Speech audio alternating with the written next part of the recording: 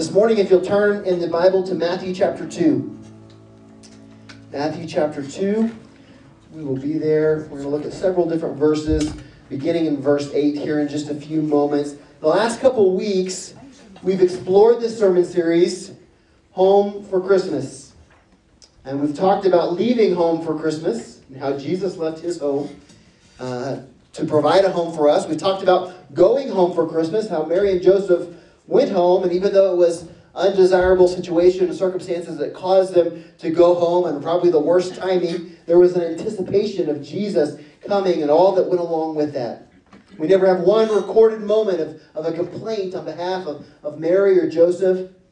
We talked last week about getting home just in time for Christmas and how God is our everlasting Father. And today, I want to talk to you about being at home in unexpected places. Being at home in unexpected places. You can follow along in your Bible. You can take notes on the back of your worship guide. Or if you have a smartphone or tablet device, you can follow along with us on the YouVersion app. It should be a live event for us today. We've been talking about home during this Christmas season, and there's a lot of connotations and a lot of images that come to mind. For just a moment, just to do an exercise together, I want you to close your eyes. Just go to that happy place. And I want you to think about the emotion and the sentiment that comes to mind when I say these different phrases. The first is home for the holidays. There's some smiles on some faces across the room. Home sweet home. Home cooking. Now I'm making you hungry. Someone brought me some enchiladas today. I'm going to eat them, and that's going to be good home cooking when I get home. Home on the range. Going home. Lots of different emotions and thoughts that come to mind with that. Home is where your heart is. Today, you can open your eyes. We're going to finish this sermon series with the final text from the Christmas story. And it's one that doesn't get preached a lot, doesn't really get thought about a lot. It's understandable because the first part of the story is angelic. It's musical. It features animals. It's just happy. We get excited about it. But the second part that we're going to read today isn't so warm and cozy. I have a late Christmas gift that I want to give out today to help me illustrate this message. And let's see. I think this one would be perfect. I'm going to give Ryan, you've been playing bass here for 2 services most weeks. I'm going to give you a gift. Go ahead and open that up and tell us what you got. Some almost empty bottle of relish. Well, let me tell you, apparently that relish was really good because someone really liked it. And a used battery. That's awesome. Merry Christmas. I'm glad I could do that for you and splurge to get you something. I didn't want to let the year pass without doing something. So, has anyone ever received a gift that left you underwhelmed and speechless for all the wrong reasons, right? Brian, I feel bad. Here's a candy cane. They'll say I never gave you nothing good. I haven't even licked that one once. I'm not talking about a gift that wasn't just your style, but I'm talking about a gift that really makes you say, what is going on? These kind of gifts are unexpected, to say the least. They're almost cruel, and they make you think, why would someone give this to me? It makes you question the heart and the goodness of the giver of the gift. I want you to check out this video of some classic reactions to some gifts, and hopefully this isn't from your Christmas morning this year. Check this out.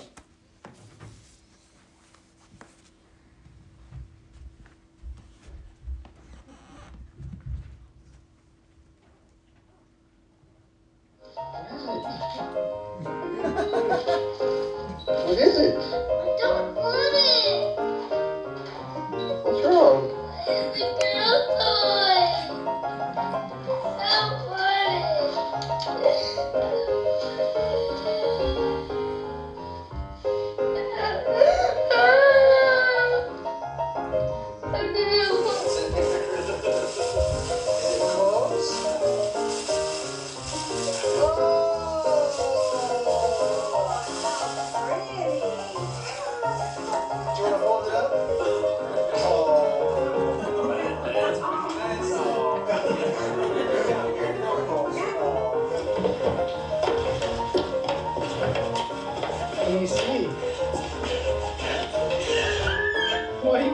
man.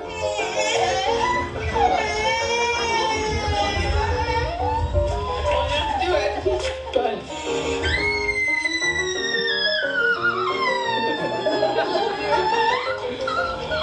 There you go.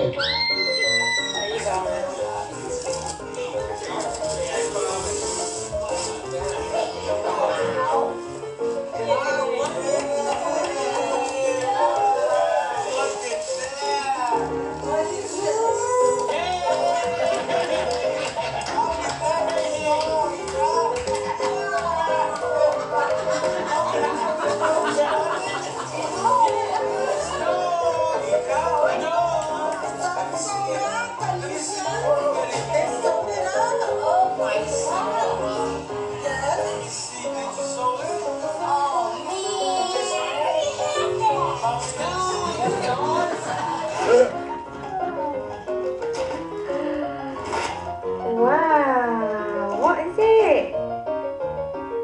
What is it?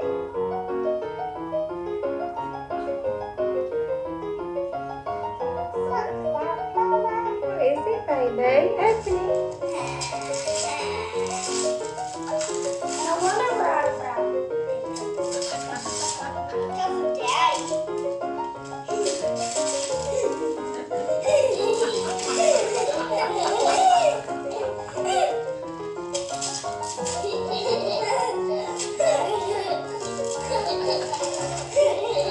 Found it back.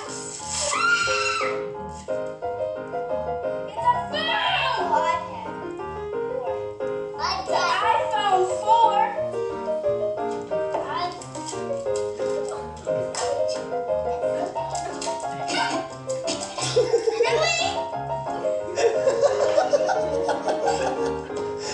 Wait!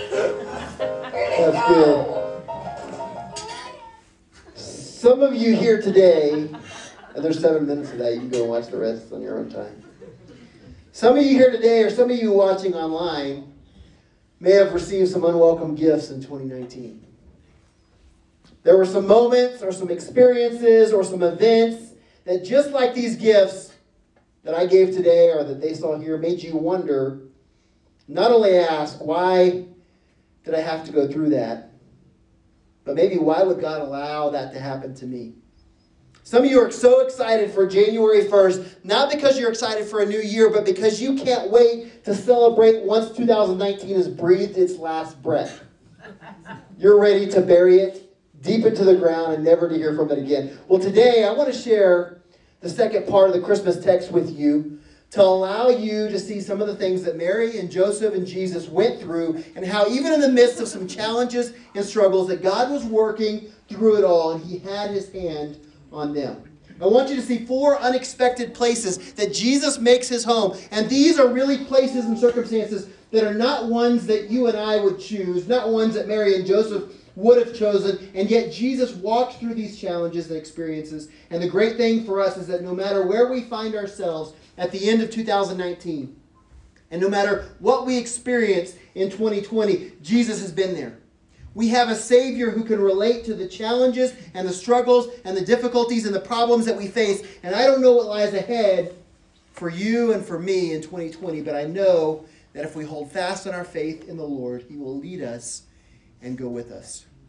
So we're in Matthew chapter 2, verse 8.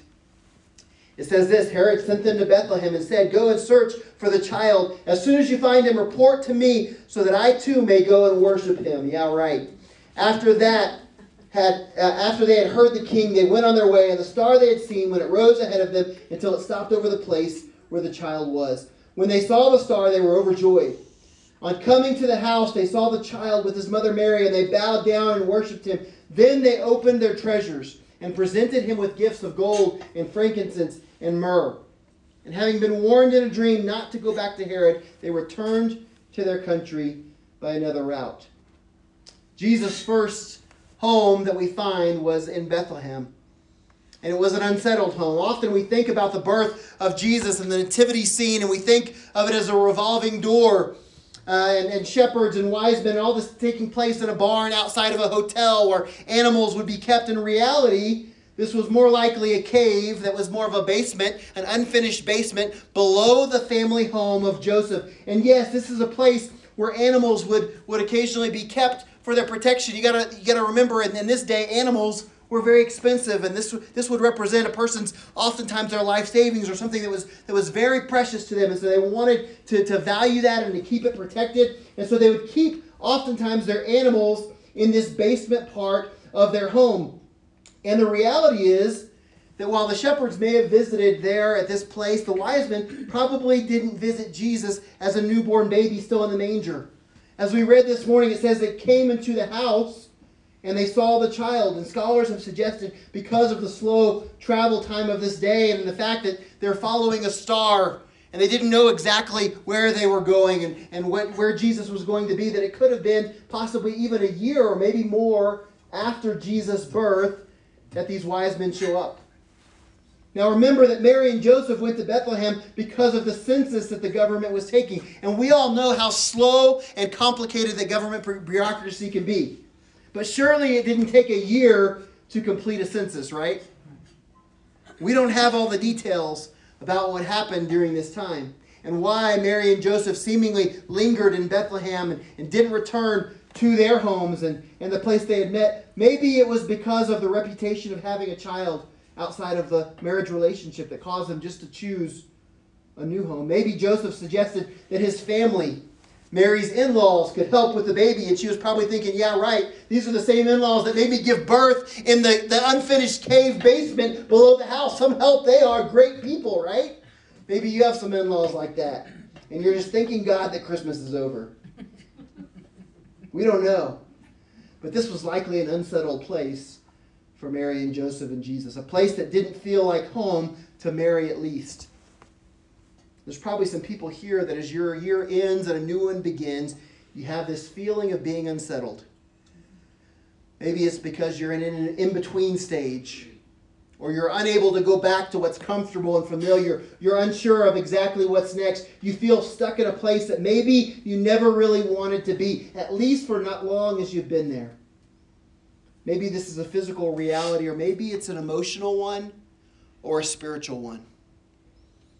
Some of you are at home in a place that's unsettled. Jesus has been there. The second unexpected home that we find Jesus in is in Egypt. Matthew chapter 2, verse 13 through 16, the next few verses says, "When they had gone, an angel of the Lord appeared to Joseph in a dream. 'Get up,' he said, 'and take the child and his mother and escape to Egypt. Stay there until I tell you, for Herod is going to search for the child to kill him.'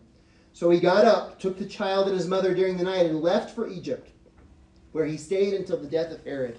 And so was fulfilled what the Lord had said through the prophet, 'Out of Egypt I called my son.' When Herod realized that he'd been outwitted, he was furious and gave orders to kill all the boys in Bethlehem and its vicinity who were 2 years old and under."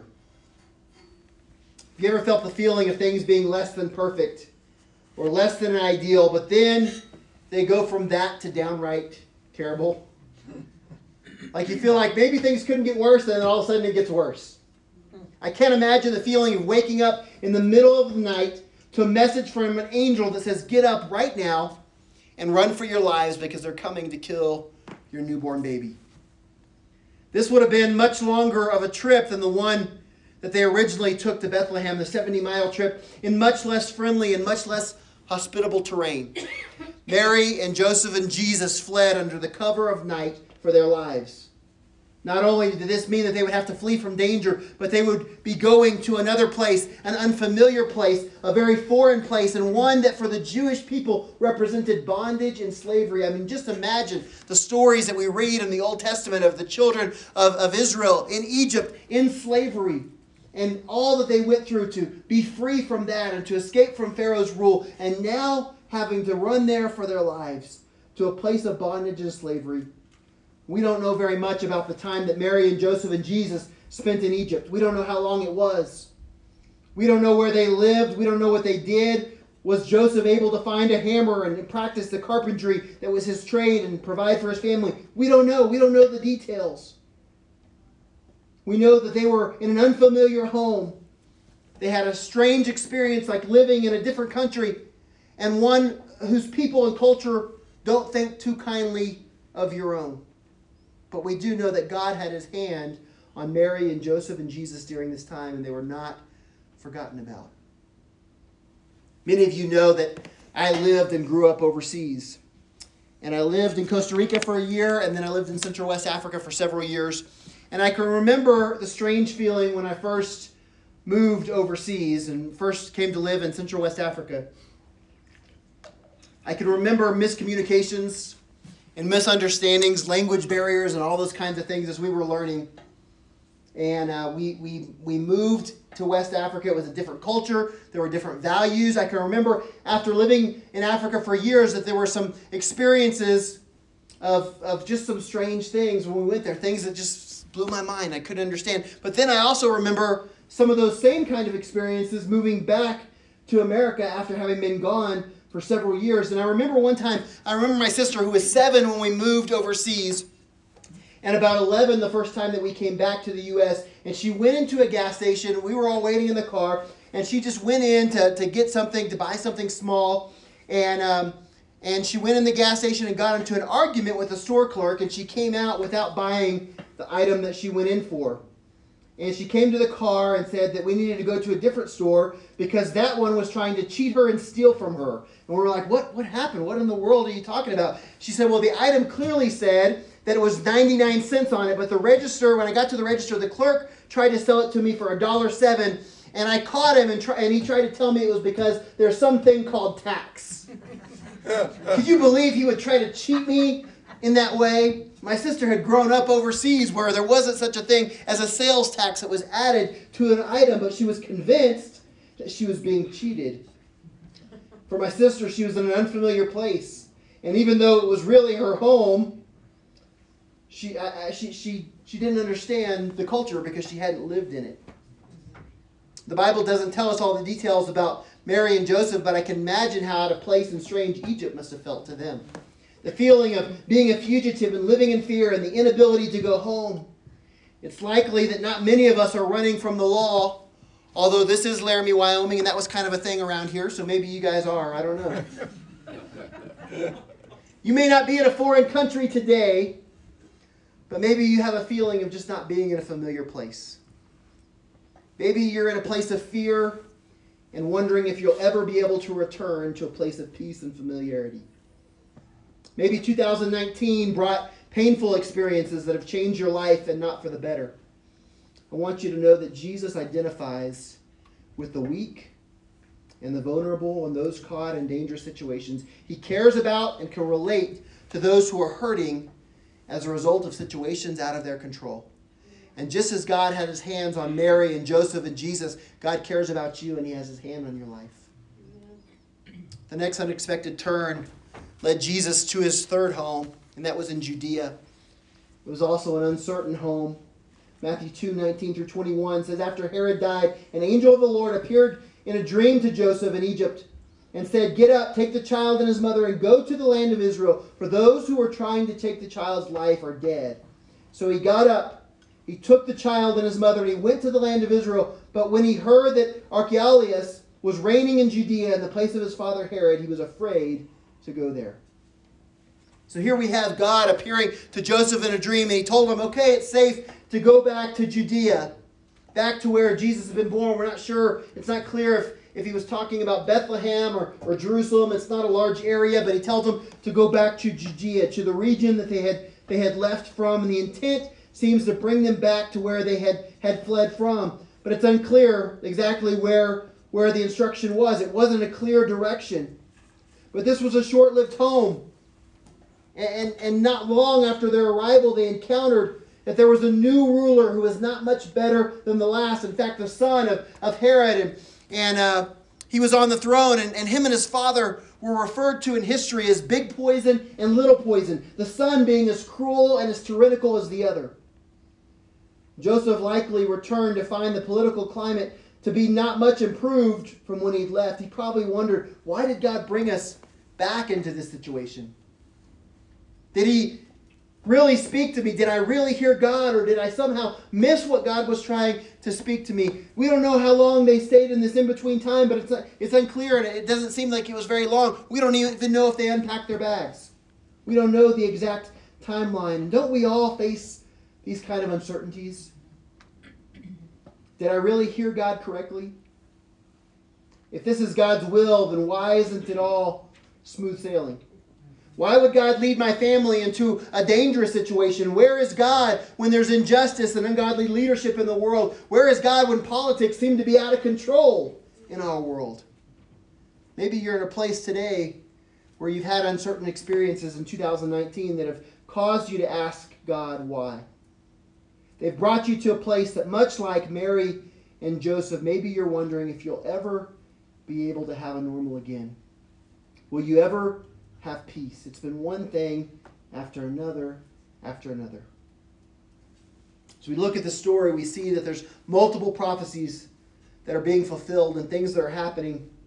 We don't even know if Mary and Joseph realized all these things at the time, but you can read through Matthew chapter 2 and you can see time and time again that it says, and this fulfilled what was written, that Jesus would come out of Egypt. This fulfills what God had said over and over and over again, these things that are happening, that God's word is being fulfilled. God was working and he was moving behind the scenes. He was orchestrating the details. He was preparing Mary and Joseph and Jesus in every step of the way and through every detail. And similarly, even though we can't see it, God is at work in the details of our lives. He's orchestrating the intricate parts, the details that we can't see, possibly in ways that we would not choose for ourselves. But I challenge you to trust God and listen to his leading and direction as we step into the new year. The incredible thing is that we don't find Joseph questioning God. We don't find him refusing to obey God. We find time and time again that Joseph hears, that Mary hears, that they follow the word of the Lord, that they trust God's leading, and God has them every step of the way. The final unexpected home that we see as a part of Jesus' upbringing is Nazareth. And this is an undesirable home. Matthew 2:22-23 says that having been warned in a dream, again, he withdrew to the district of Galilee. And he went and he lived in a town called Nazareth. So was fulfilled what was said through the prophets, that he would be called a Nazarene. The probability of all the things that were prophesied about Jesus happening in one person is unreal. How could someone come out of Egypt, be born in Bethlehem, be called a Nazarene? These seem almost conflicting, but Jesus fulfilled them all. All these things that were spoken about who the Messiah would be. It was clear that God wanted there to be no mistake, that not any person could fulfill the requirements for becoming the Messiah. It was going to require a very unique set of circumstances, and Jesus fulfilled them all. Probably 25 years of Jesus' life was spent in this town of Nazareth. Probably 4 years were spent between Bethlehem and Egypt and Judea. And now he's back to Nazareth. And when Jesus enters his public ministry at age 30, we see that he spent the majority of his life in Nazareth. But one thing that can be clearly said about Jesus' Nazareth upbringing is that this was a town that was despised. We see later on in the Gospels that Nathanael, a would-be disciple of Jesus, first meets Jesus and learns of his hometown, and he spoke the common sentiment of the day regarding Nazareth. And he said, Nazareth, can anything good come out of there? Some people in Laramie might say the same thing about Cheyenne, and they say the same thing about us. I don't know. But if you Google search the least desirable places to live in Wyoming, Laramie isn't on the top 10 list, just so you know. Laramie did make the list. But you repeatedly see on these lists places like Evansville and Riverton. I don't know what's going on down in those places, up in those places. If you do a search for the least desirable states to live in, Wyoming isn't the top, but it does sometimes make the top 10 list. Nazareth wasn't just the wrong side of the tracks or a bad part of town. While Jerusalem was an ethnic and a religious pure area, Nazareth was a non-kosher melting pot of diversity that had some Jews mixed with Romans and Gentile population. So the fact that Jesus was from Nazareth accentuated that Jesus was not from a dignified background. He wasn't from the right school. He wasn't from the right political group or some kind of religious, correct upbringing. He was just an ordinary person from a place that maybe no one wanted to be from, or maybe it was a good place to be from, but not to be. Maybe this is where Jesus connects with you and you identify with him. Maybe you feel this way in your life. Maybe you're from a small rural town. You didn't have access to the right school, or you didn't pursue the right vocation, or whatever it may feel like that you lack. Maybe you feel stuck in a place that seems like the last place on earth that you would want to be. My question for you is, where is home for you now? I'm not talking about your street address. As the year comes to a close, maybe you can relate to one of these sentiments that we've talked about today. Maybe you find yourself at the end of the year in a place that you never thought you would be. Maybe geographically, maybe spiritually, maybe emotionally. Maybe home is an unexpected place for you right now. You feel unsettled or unfamiliar or uncertain or in an undesirable place. Family configurations maybe have changed. Kids maybe have moved out. An aging house that needs some work, and maybe the same for the people inside. Uncertainty because of employment or financial stress. The clock keeps ticking, but you feel like you have no control over the direction of your life. I want to encourage you today that Jesus has been to every one of these places. He understands and can relate. We don't have a Savior and a Lord that's not able to relate to us in our struggles. A person that faced all these struggles as well, that wrote about them, is David, the psalmist. And he wrote in Psalm 84, "How lovely is your dwelling place, Lord Almighty. My soul yearns, even faints, for the courts of the Lord. My heart and flesh cry out for you, the living God. Better is one day in your courts than 1,000 elsewhere." Yes. The psalmist takes it a step further. In chapter 90, he says, "Lord, you have been our dwelling place through all generations." In a span of less than 5 years, Jesus knew a home in 4 different places. An unexpected home, an undesirable home, uncomfortable home, surprising places. But those were things that didn't matter because his true home wasn't here. It was in dwelling with his Father. At age 12, when Jesus was found in the temple, instead of being with his family where he was supposed to have been, his response was, "Don't you know that I had to be about my Father's house and about his business in his house?" Later on, when calling disciples, he let them know, "Foxes have dens and birds have nests, but the Son of Man has no place to lay his head." Jesus wasn't focused on a home of this world or the life that he had on earth. Now, he had a purpose and a mission. He had an assignment like all of us have a purpose and a mission and an assignment. But he didn't allow himself to get weighed down and distracted by the things that don't have eternal value. He didn't allow himself to become discouraged by things that really don't matter anyways. He wasn't overly focused on the physical things. When I think about this place, New Life Church, it's been a place of incredible meeting of the presence of God. It's been a spiritual home. God has done some amazing things in and among us, and yet it's not this place. It's not this place at all. This is just a building. It's had many purposes. It's been a nightclub. All kinds of shady stuff happened out here. They said they put it outside of town because they wanted to be able to do whatever nonsense they wanted to do without anyone looking over their shoulder. How's that? Who knows if at the end of 2020, if we're even still in this place or a temporary place or what God had in store for us, I don't know. The truth remains, there's nothing like his presence. And the God that's met us here so many times doesn't dwell in a building built by hands of men. He lives in our hearts. He desires to go with us to each of those places. To whatever place that he would lead us to whatever place that we find ourselves in 2019 as we come to the end, as we begin 2020, to the places that we'll go that we have no intentions of going now, but we'll find ourselves in moving forward. We ourselves are the temple of the Holy Spirit who lives in us. If we focus less on the circumstances and situations that we find ourselves in and more on the presence of God that's with us no matter where we are, then we're going to be able to say, "Lord Almighty, I'm blessed because I trust in you." Psalm 139, 7 through 12. Because where can I go from your spirit? Where can I flee from your presence? If I go up to the heavens, you are there. If I make my bed in the depths, you are there. If I rise on the wings of the dawn, if I settle on the far side of the sea, even there your hand will guide me, and your right hand will hold me fast. I don't know what your 2019 has looked like. And I don't know what kind of 2020 that you're walking into, but I can tell you that it doesn't matter if you're walking in God's presence and you're growing in your relationship with Him and you're allowing God to lead you. You're less focused on temporary things and more focused on eternal things that really matter. You may not like every step of the path.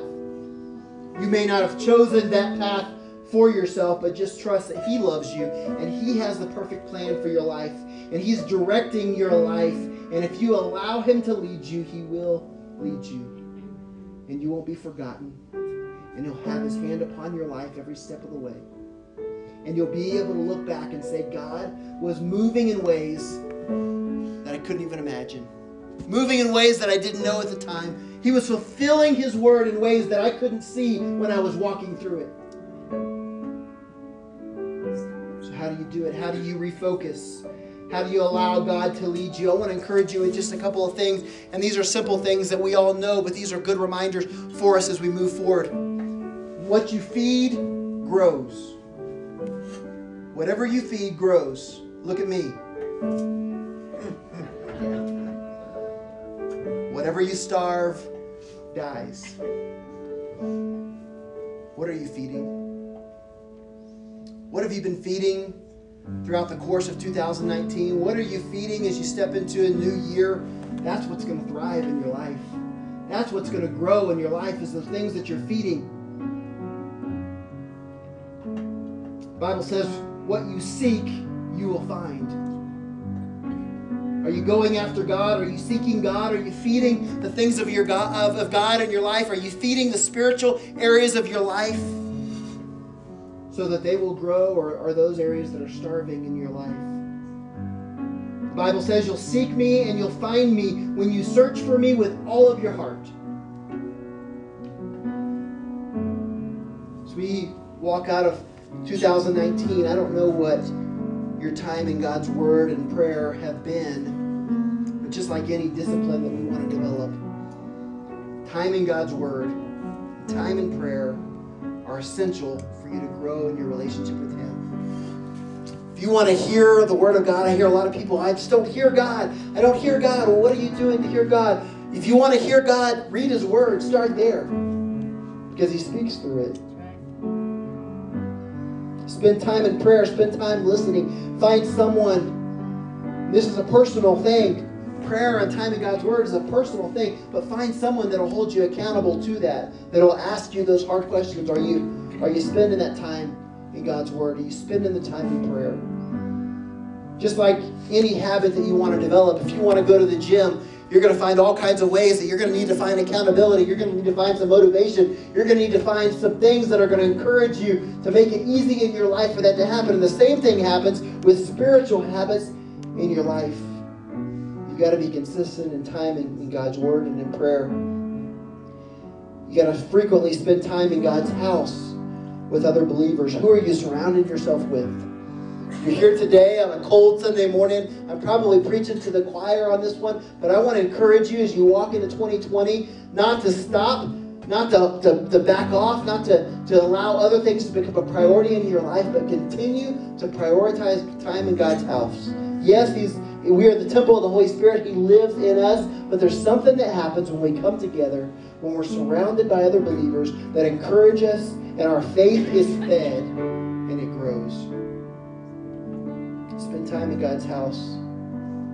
Are you honoring God first in your life with your time and your talent and your treasure? If you carve up the time that you have in a day, 24 hours, where does the majority of that time go? Maybe take just your disposable time, to take the time that you have, that you can control outside of your job, outside of sleeping. Where does that go? Is it Netflix? Is it TV? Is it football? What is it that wins in your life? Maybe as you walk into 2020, it's time to reprioritize some of that extra time and where it's spent. God's given you talents. He's given you abilities. He's given you ways that you can serve and things that you can do. But how are you using that talent for God's glory? He's entrusted you with treasure. We all have time, talent, and treasure. Are you honoring God and putting Him first with what He's blessed you with, trusting that God is your provider and that He's going to honor your faithfulness? Are you regularly serving in some capacity of ministry inside or outside of the church? I believe that all of us are called to ministry. God has a plan for each of us to serve somewhere in some way. Some may be inside the church, some may be outside the church, but God is calling you to serve in ministry in some capacity, to be a blessing. You're blessed to be a blessing in your life, and there's nothing that will cause your faith to grow like serving other people and living out your faith. I encourage you to do that. Setting aside occasional times to withdraw and focus on hearing God. We need the daily times. Those may be short times. I encourage you, if you've not spent any time in 2019 in prayer and Bible reading, start with 5 minutes. Start with 5 minutes a day. You don't have to wait till January 1st. You can start today. You can end 2019 strong and begin 2020 with some habits that are forming. Start with 5 minutes if you've done nothing. If you're already doing 5 minutes, grow to 10. Maybe one day it becomes 30 minutes a day. But you're not going to have probably much more time than that on a regular basis. But then in addition to that, set aside some times where you can withdraw from everything and focus on hearing from God. Jesus Himself did it. He withdrew from the crowds. He withdrew from ministry. He withdrew even from His disciples and those closest to Him. He withdrew to spend time with God. And I encourage you to find times that you can withdraw and focus on hearing from God. Final thing is spend some time in prayer and fasting. Some focused prayer and fasting. Not just thank you God for this day as I fall asleep today. Bless all the little children. Sometimes we have prayers that are quick. Spend some focused time in prayer for specific issues. Some time in fasting. What is fasting? If you've never done it, I encourage you to read what the Bible says. There's scriptures in Isaiah about fasting, about what it is. You can do some study on that. It doesn't take long to realize what it is. It really goes back to this issue of what you feed grows and what you starve dies. And sometimes you can feed things without having any food involved. Sometimes you say, I want to be so hungry for the things of God. I want to be hungry to see God move in my life that I'm going to say no to the things that I've become dependent upon and I've become so focused on that I've looked to for my sustenance. Instead, I want to change my focus from looking to food or looking to soda or looking to caffeine or looking to all these sugary things for my sustenance to give me energy and strength. And I want to focus all of my attention on God. And I want to look to Him and depend on Him for every breath that I take. Different people are in different places physically. Don't do anything crazy. Consult your doctor if you plan to do some kind of extended fast. But everybody can take a meal or take one item from a meal and say, you know what? Today, instead of spending $10 at Arby's or McDonald's or wherever your place is that you like to go, I'm not going to eat today. I want to be hungry for the things of God. And I'm going to spend that 30 minutes that I would have spent on lunch, and I'm going to spend that extra time in prayer and reading God's Word and hearing from Him. And there's something that happens. There's something that breaks the chains of the enemy in ways that nothing else will do than when we put aside intentional time to pray and fast and seek the Lord. We're going to give you an opportunity at the beginning of this year, starting next Sunday. It's the 5th of January. For 21 days, we're going to have 21 days of prayer and fasting. These sheets, you can find them on the back table as you go out today. There's a top portion that you can keep for yourself. You can take it for a week and bring it back next Sunday, however you want to do. We're going to put together a chart that we want to see. We have a couple of goals that we want to see for our church as we walk into 2020. One of those is we want to have one person praying and fasting at least for each of the 21 days. So we're asking that you fill out the bottom portion. Let us know what are some times, what are some days, what are some meals that you want to fast with us in 2020 to see God move in your life, to see God move in the church. Maybe you can fast on one day and you say, okay, January 15th, I'm going to fast lunch that day. Just write down, I'm going to fast lunch on January 15th. Maybe you say, I want to do every Wednesday. I can do breakfast every Wednesday, or I can do lunch every Wednesday. So you write down those 3 days. Maybe you want to do a week-long fast. Once again, you know what you're able to do. I'm not encouraging you to do anything that's unhealthy. Pray about this. Take this home with you. Ask God, God, what would you have me to do? And what this is going to do is from January 5th to January 25th, we're going to set aside time as a church to pray and seek the Lord. We're going to have some special prayer times here at the church during the course of those 21 days. For the first 6 days, we're going to have prayer every evening here at the church. And then over the course of the rest of the 21 days, we'll have some different prayer times. There's some prayer times that you can take advantage of in town, at the prayer room, in different places here. We're going to make a whole schedule and have that available for you online and by email and here next Sunday. We want to encourage you to set aside these 21 days, at least part of the time, at the beginning of the year to say, God, I want to starve the things that need to die in my life. I want to feed the things that I want to see grow in my life. I want to begin 2020 with a focus on all that you have for me. And I believe we're going to see God do some incredible things in our lives. And at the end of these 21 days, we're gonna break our fast with the Men's Beast Feast event that's going to happen here. It's going to be awesome. So probably don't fast 21 days and then come to the Beast Feast. You may want to taper back into it. But we're going to have an event here for men. Churches all over the community are going to gather together, the men, and be here. We have Evangelist Kyle Embry that's going to be here for the Beast Feast that night. And then the next morning, we're having some special services with the Evangelist Kyle Embry. It's going to be powerful. Many of you were here last year when we had Jamie Montera come and start off our year after our time of prayer and fasting. It's powerful. When you seek the Lord, when you set aside time, he says, if you seek me, you'll find me when you search for me with all of your heart. We're going to do that. He's a rewarder of those who diligently seek him. We're going to do that. And then we're going to have our evangelists come and we're going to just believe God to do some incredible things. And that Sunday morning, the 26th, and that Sunday night, we're going to have some special services focused solely on going after more of God in our lives in a greater way in 2020. And I encourage you to be here and be a part of it. What I want us to do right now, I want us just to take a moment. We've got a few minutes. I want us just to hear from the Lord. I'm going to invite you to stand with me all over this place. I'm going to invite you, if you feel so led, to come forward, find a place of prayer at an altar. This is our last service of 2019. It's not the last opportunity that you have to spend some time with the Lord. You still have several days, and you still can spend some time. But there is something that happens when we do it together, when we come together. So I encourage you, if you want to come find a place at this altar, if you want to come to the front and just stand and seek after the Lord, if you want to just spend some time where you are, would you listen to what God would have for you? Would you sincerely ask the Lord right now, God, what is it in my life in 2019 that I need to leave behind in this year? And what is it that I need to feed going into the new year that you want to see grow in my life? God, the struggles that I've been through, the home and the unsettled places and the unfamiliar places and the uncertain places and the undesirable places, are these things that are a result of my own leading, of my own consequences of my actions? Or God, are you doing a work in my life? Lord, teach me to trust you through each place that I find myself. Come on, let's just spend a few minutes going after the Lord. Just talk to him like you talk to any other person. God, what is it you have for me? What do I need to leave behind? Come and find a place at these altars, or come find a place, stand up front, or maybe you want to turn to the person next to you and ask them if they would like you to pray for them. Let's just spend a few minutes. Let's turn this entire room into an altar for the next few minutes and allow God to do what he desires to do.